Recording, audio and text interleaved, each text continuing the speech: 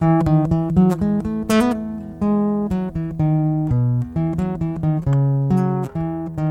is risen. He is risen indeed. Hallelujah.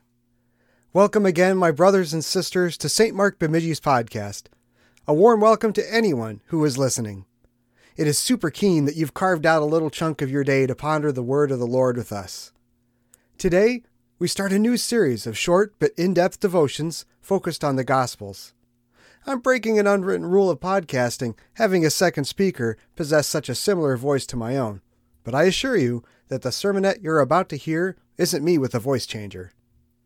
Those of you who are longtime listeners will recognize the style of writing and speaking from our epistle series that wrapped up in 2020. These devotions are shorter, but no less potent. I hope you are blessed with these devotions as you go on about your day. So without further ado, let us ponder the word of the Lord. Christ is risen. He is risen indeed. Alleluia. Amen. Luke chapter 24 reads, He said to them, Thus it is written, that the Christ would suffer and rise again from the dead the third day, and that repentance for forgiveness of sins would be proclaimed in his name to all the nations, beginning from Jerusalem. This is my text. In the name of our crucified and risen Savior Jesus, Amen.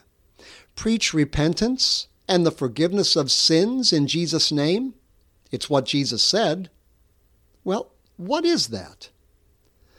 Well, repentance, that is nothing more than you or I turning over a new leaf or desiring to live better, cleaning up our act, starting to live virtuously and thinking more of others, all in an effort to gain God's favor and square things with Him for all the mess-ups and selfishnesses of our life. Well, that is not repentance at all. That's nothing other than striving to satisfy God by good works, by our own strength. That is, in our own name. If that were possible, then Christ died for nothing, and His name is uselessly unnecessary. On the other hand, true repentance is really nothing else than believing that no one can, by their own, on their own reason, strength, or efforts, amend their life or satisfy God. Certainly nothing in their own name. The only name is the name at which every knee shall bow, the name of Jesus. True repentance is none other than to believe in Christ and lay hold of His gospel. That alone gives us the comfort that all of our sins are forgiven. That alone is the comfort that we have from His resurrection. In His name only do I have salvation's victory over death and the grave in Christ's resurrection, the certain hope that I shall rise on the last day to be with Him in His kingdom forever. That was His promise. And as far as improvements in my life, not I, but a crucified and risen Christ for me, who lives in me, and the life I now live, I live by faith in the Son of God who loved me and gave Himself for me.